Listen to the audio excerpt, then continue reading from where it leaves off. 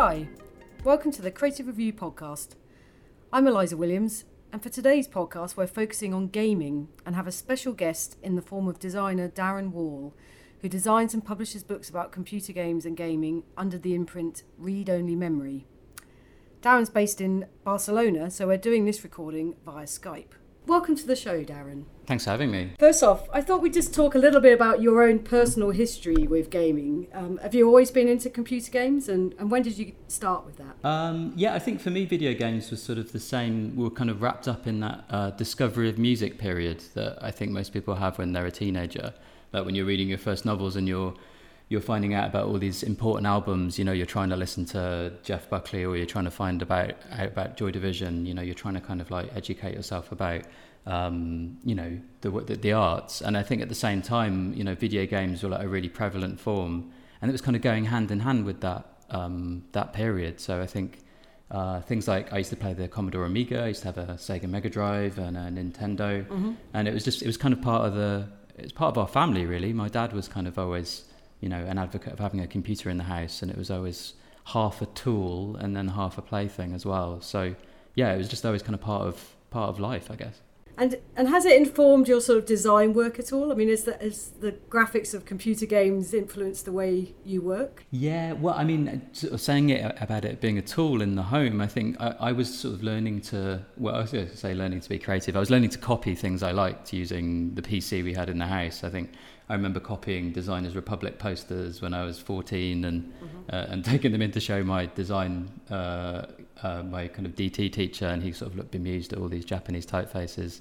But I was using them as much to try and create games and to try and learn how to design desktop publishing packages, if that means anything to anybody. I was like learning how to make sort of like slightly crappy kind of hospital news like pamphlets on my computer at home while I was playing video games certain nights as well. So it was always about the machine, the computer was always about possibility, I think, not just from the world you could explore by playing games, but about what you could achieve by a graphics package or a music package or something like that. So it was very much a tool.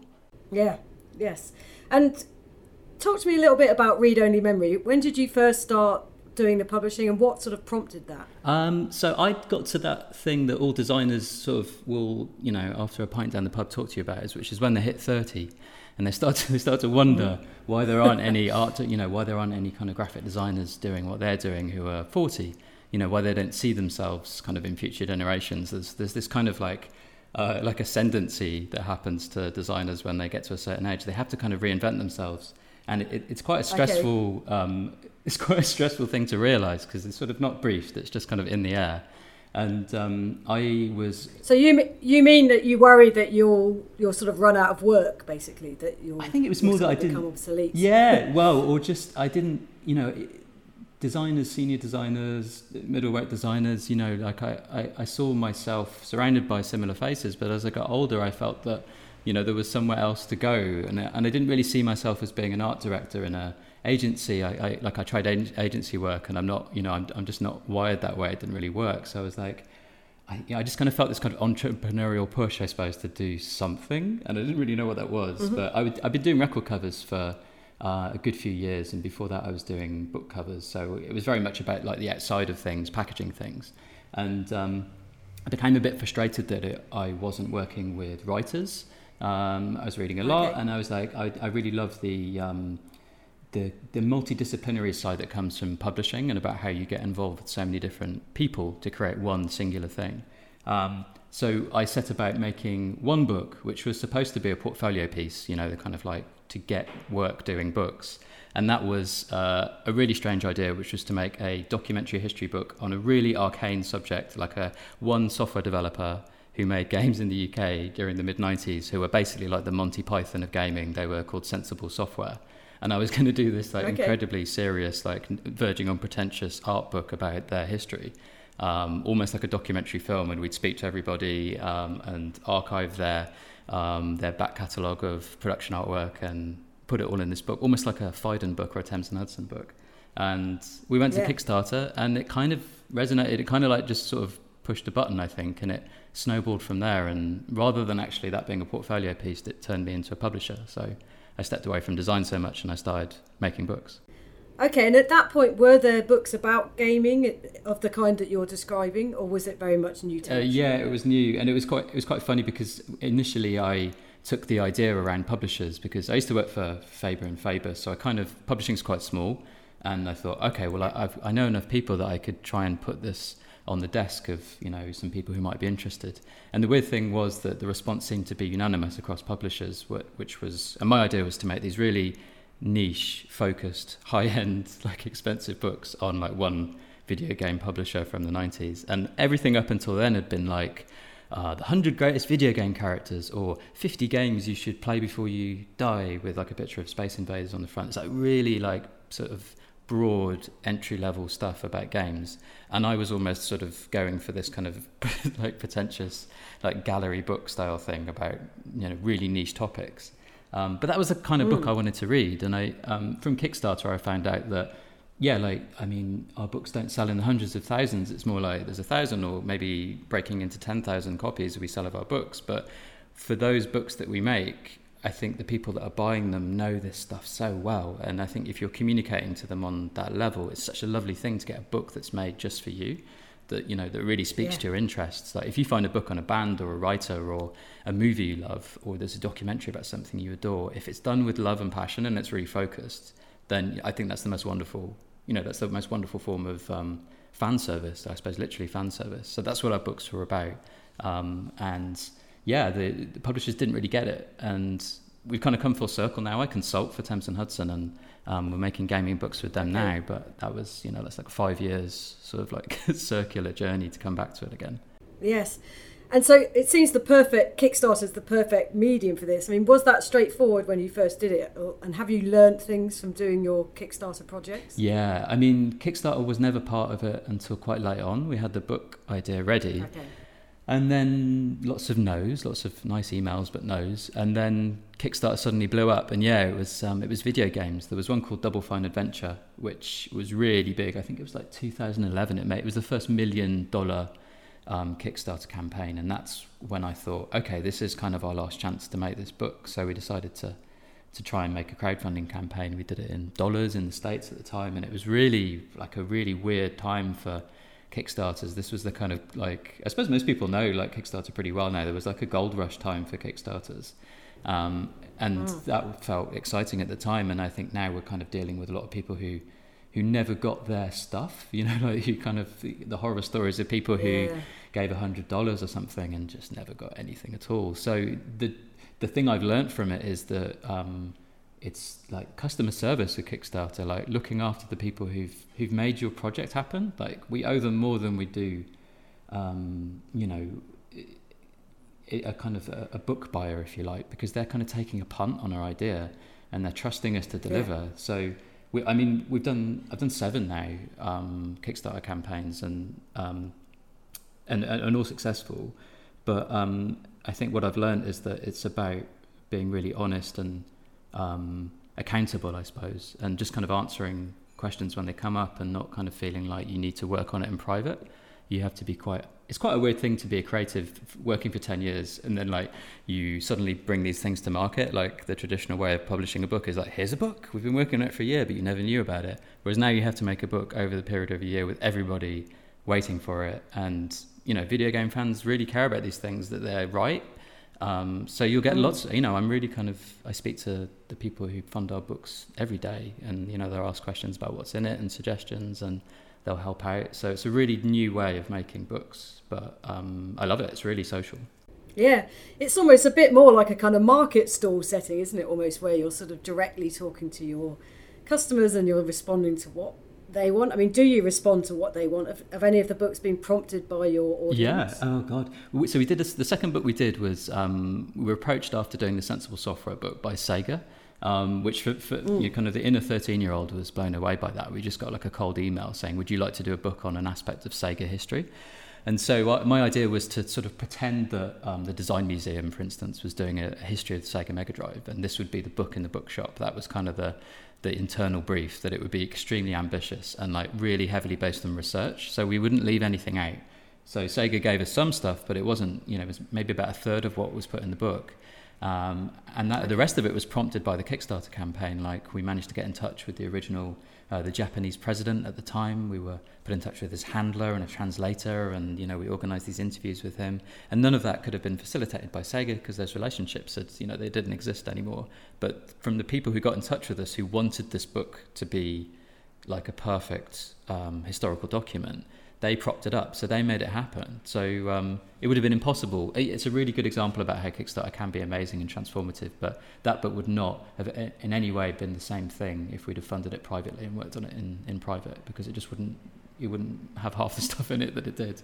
We found a collector in Canada who has most of the original paintings that were used for the box art. Like, he's collected them all over his entire life, and he was like a really private, humble guy. He didn't really see, he was just doing it for himself, and he let us photograph them all and put them in the book, and we've handed them back to Sega now, and they use them in their, as part of their archive. So we've populated Sega's archive by making that book, and that's all because of the people that have funded the book and helped out making them. Yes, that's fascinating. On the whole, do you find that games designers, and maybe fans do this more often actually, but do you find that they keep stuff? Do they keep ephemera from the making of games, or is it that things get chucked and gone through? So on the publisher side, I think what happens is, I think it happens in anything that's kind of recent history, and especially something so kind of ephemeral and pop cultural as video games, that you've done it and it was big for a year, and then it's really old hat, to kind of look at it as oh geez, that's not going to be worth anything, and they're literally thrown in the skip. And there's lots of stories about people extracting posters and original artwork and production drawings from skips or from rubbish bins and things like that. But I think it's the fans who are the most diligent about getting this stuff off eBay or wherever it ends up and archiving it. And I think contrary to popular conception, with everyone we've dealt with, we're doing a book on arcade machines at the moment. So that's been really difficult to get hold of. These arcade machines are huge. They weigh tons. There's only 100, 200 of them ever made. And they are kept by collectors who restore them and look after them, and communities that share information about how they're put together and different parts that are that they're restoring. And they've been really helpful in giving us everything that we needed. And that goes back to Sega. So I think there's a reciprocal thing between the fans curating this stuff, and I guess we're on the side of saying that it's not. That previously these things would have been called hobbies or kind of almost lumped in with the kind of stigma of stamp collecting. And now suddenly there's this resurgence, and suddenly it's curation, and suddenly it's a cultural preservation. I think it's suddenly video games as a form has risen so quickly in the past 5 years, certainly since we started making books, that I think is really recognised that what people are doing now in terms of keeping these games and looking after them is incredibly culturally important. Whereas I think maybe 10 years ago, I think there would have been silence around the dinner table if you told them about what you kept in your garage. And I think with the V&A is obviously doing an exhibition that starts in September on video games. It's probably the biggest cultural recognition of video games as a form in the gallery. And I think we are reaching a point where it's becoming mainstream, which is long overdue. Yeah. Yes, it does seem long overdue. I mean, it's interesting you say that you've noticed it in the last 5 years. Presumably that's partly because you're deep in it for that period. But what do you think's maybe tipped it? Is it just the length of time, or have there been moments that you've noticed that have maybe made people think, actually, we need to recognise this more? I think I have a lot of theories about this, because it did seem to kind of become zeitgeisty when we were doing it.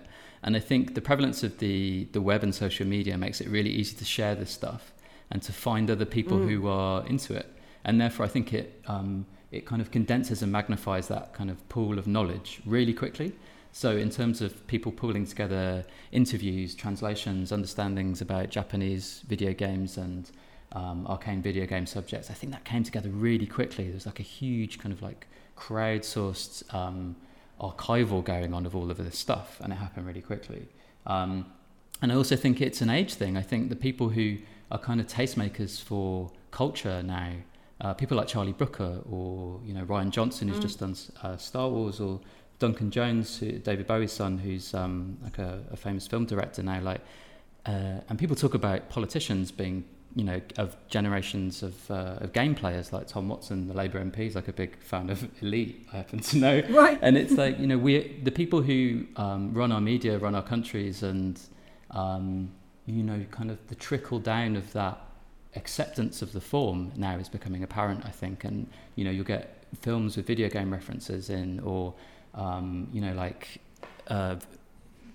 of like rap music and hip hop has got a lot of kind of, the number of times I hear Sega Mega Drive mentioned in UK hip hop, it's kind of like it's become a thing now. It's become kind of part of the culture, a kind of a part of pop culture, and I think it's kind of crept up on us for all of the time and over the past 10 years that I think video games has longed to be accepted and then occasionally shunned being accepted and kind of indulged in its outsider nature.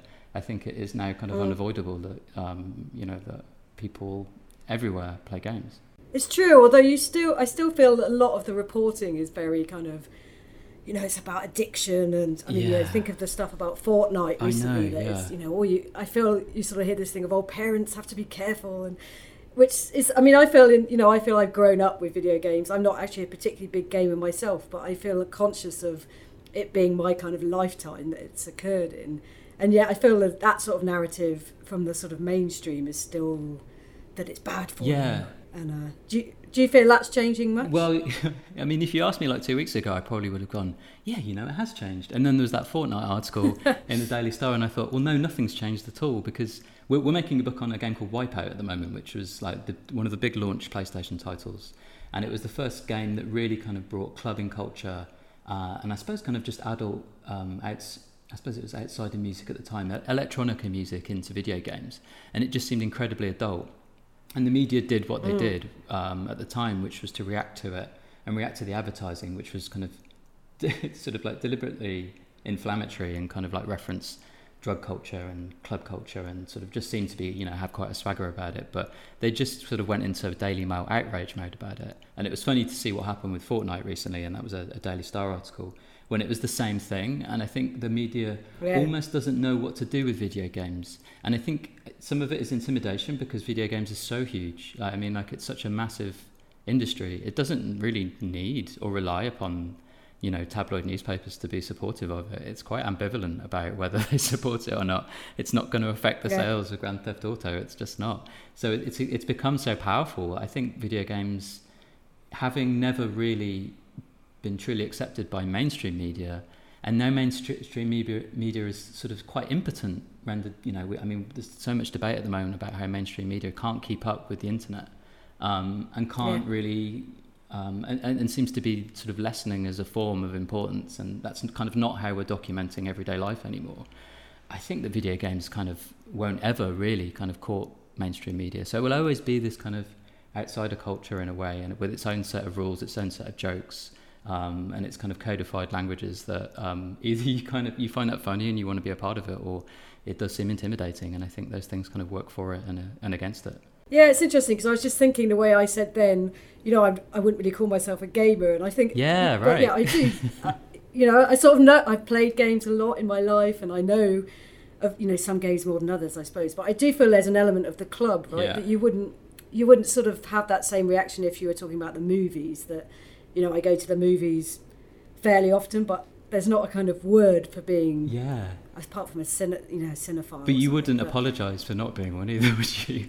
Or like feel no, that you exactly. had to it's like you can or you can't. Yeah. And it doesn't kind of suppose a lack of interest in the form. Like, if everyone's kind of, telling you how good Mario Odyssey is, that you're not going to feel that you're not qualified to play, a Mario game. Yeah. But exactly. I think we all come with we all come with qualifiers and apologies about having played video games or being interested in video games. And I don't think that's going to go away. So I do think that just kind of is part of the conversation about video games. And I think that will always be a part of it, certainly for the next kind of few decades. Yeah. And in terms of the books you make, you've talked about the fans. Are you really pitching it at fans, or do you sometimes think, well, actually, potentially this, through its look and its feel, could reach a wider audience? Or are you really sort of thinking, okay, I'm aiming it at the people who already care about this? Yeah, I am, but so I mean, one good example is one we've done recently, which was on the Bitmap brothers, who were kind of they were kind of like in the book we did refer to them as the almost like the Ultravox or the Depeche Mode of gaming, these kind of like lofty, cool kind of like electronic cowboys. They came out of nowhere, they did amazing stuff, and then they disappeared off the face of the planet. It was almost kind of like this kind of fairy tale rock star story, and they made these amazing games that all seem like they belong to this same sci-fi universe.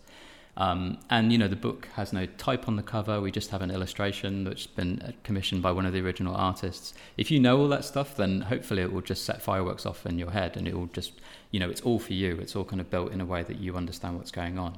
However, I think what I'm really interested in is people who are just generally interested in pop culture being able to get in.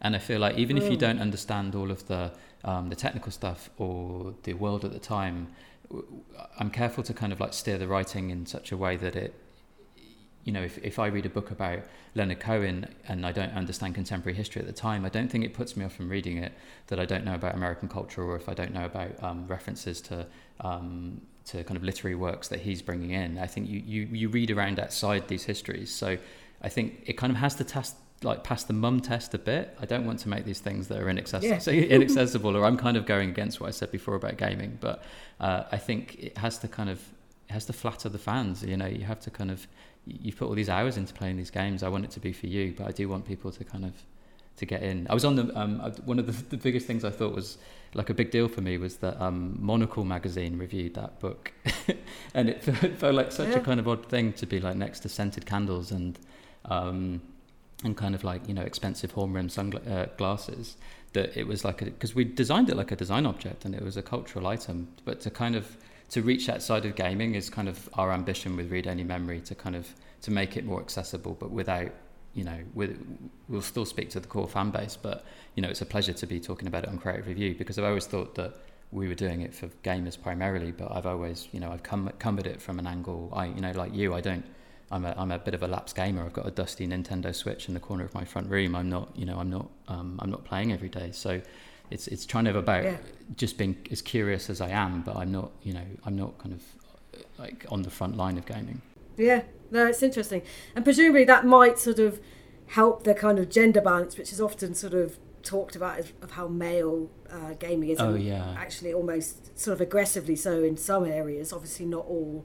But presumably that sort of approach of making it about its cultural form could help balance that as well. Is that something you're conscious of? Yeah, definitely. I mean, it was something that... So I also run another publishing company, which is called Volume. We're a crowdfunding publisher for design books. And so from crowdfunding books, you notice you just get a list every day about who's bought your book, who's backed the book. And when I do any of the Read Only Memory books, it's 95% male. It's really that that skewed. And then as soon as we launched Volume, I just suddenly noticed that it was just bang down the line 50-50. We did a book with Anthony Burrell, and it was like, you could tell that the gender divide was like bang down the middle. So it's been something that not only from our audience, but from the I guess it comes from this, like reading the books, researching them. I've become more of a researcher than a designer day to day now. So you learn about this industry and how it started from... These were, for whatever reason, and I still sort of have a lot of conversations with friends about this, about why computers were adopted by men and used by young boys, I suppose, to that this was the start of their career. I don't know why that was. My friend said the other day... I think it was the messaging. Yeah? My understanding of it is a lot of the messaging and advertising for computers in the early days were that they just targeted men. I think that's partly what happened. And then it went from there. But like it was... I said it was like a tool, but I guess in the very literal kind of home improvement sense, it was like it was a tool. Yeah. It was like a... it was like a chainsaw or just it wasn't... There was something kind of sort of particularly male about it. Yeah, definitely. And I mean, my friend, we were talking about this recently, and a friend of mine, she said, when I was a kid, she said that she would go into toy shops or to kind of hobby shops, and we forgot this. Like these were gendered shops. You'd kind of go down one aisle and you'd kind of get haberdashery stuff, you get dressmaking stuff, and on the other side you get kind of like airplane kits and tank kits, and the computers would be very much on that side. And for whatever reason, it was just filtering down that this is who it was aimed at. And it's funny that if that is the case, I'm sure there are lots of different reasons, but like we're still dealing with that now. Like it's still incredibly associated with being male. And I think statistically, like more women play video games than men. But I think just like the the idea that games are unhealthy or damaging to young children. They are, in essence, male. Not only are they aimed at men, that there is something masculine about them. And I don't think that's true, but it's apparent the last 20 years of gaming history has been incredibly male. Yes, it'll be interesting to see, because there are so many more female gamers now. It'll be interesting to see how that changes the design and the feel of games going forward, or maybe just the variety of games, because inevitably it will, one assumes. Yeah, definitely. I mean, I've been really lucky to work on the book that accompanies the V&A exhibition that's coming up, and there's a lot of essays in that covering a lot of games that are coming out, and there's been particular attention paid to games that are made by women. And it's funny because seeing these games, they are immediately treading new genres. There's incredible bravery, I suppose, if you're coming to this industry, and there are very toxic corners of the internet, as I'm sure you know about the kind of Gamergate controversy from a few years ago. I think to kind of it almost kind of adds a layer of bravery to kind of be interested in tinkering around and make a game and be a woman. So I wonder if that will kind of supercharge the amount of creativity that goes on in that area for that reason. You know, that there will be a positive, a kind of positive and opposite outcome from all of the toxicity that goes around the internet about women in gaming, which I think is, which could be an incredibly healing thing to happen in the medium, that you'd see this reaction against it. Just like we've had, reactions in music, things like punk, or, reactions in literature, kind of like things that are more postmodern. I think maybe we might see that difference in gaming from this point. Yes, well, certainly hope so. Just to finish, I'm just interested to know as well as what's the reaction when you've contacted designers about your books? I mean, are people like, yeah, brilliant, finally someone's acknowledging my contribution, or do they not necessarily see themselves in those terms? Do you mean in terms of contacting designers who want to design, who I'd want to work for us? Oh no, I mean in terms of the game designers whose work you're showcasing. Sure. So like the Bitmap, rather, it's like of people being positive. Right. So there's a complete mix, and it is really it's really black and white. So either, and this is like not very often, either it's finally someone has recognised that this stuff was important, and with that comes a lot of you've got to get this right. So that happens quite a lot. But more often than not, it's like, what, like that thing from 20 years ago, like, why are you interested in that? I think people, the same reason that people threw away like artwork into skips and didn't keep any of the discs and have forgotten everything, is because at the time it was really bubblegum. It was really kind of throwaway. These things, coin-op machines, they were fun and they were exciting, but they were designed to eat money, and they were, there was a lot of ego and creativity that went into them. But at the same time, it was like music in the 80s was, there was a level of Stock Aitken and Waterman type stuff that was like, this is kind of throwaway, right? This is not forever. And I think some people just thought of it like that. It was a job for then. And I think now we're kind of coming back and seeing these things as being culturally important. And some people are incredibly baffled.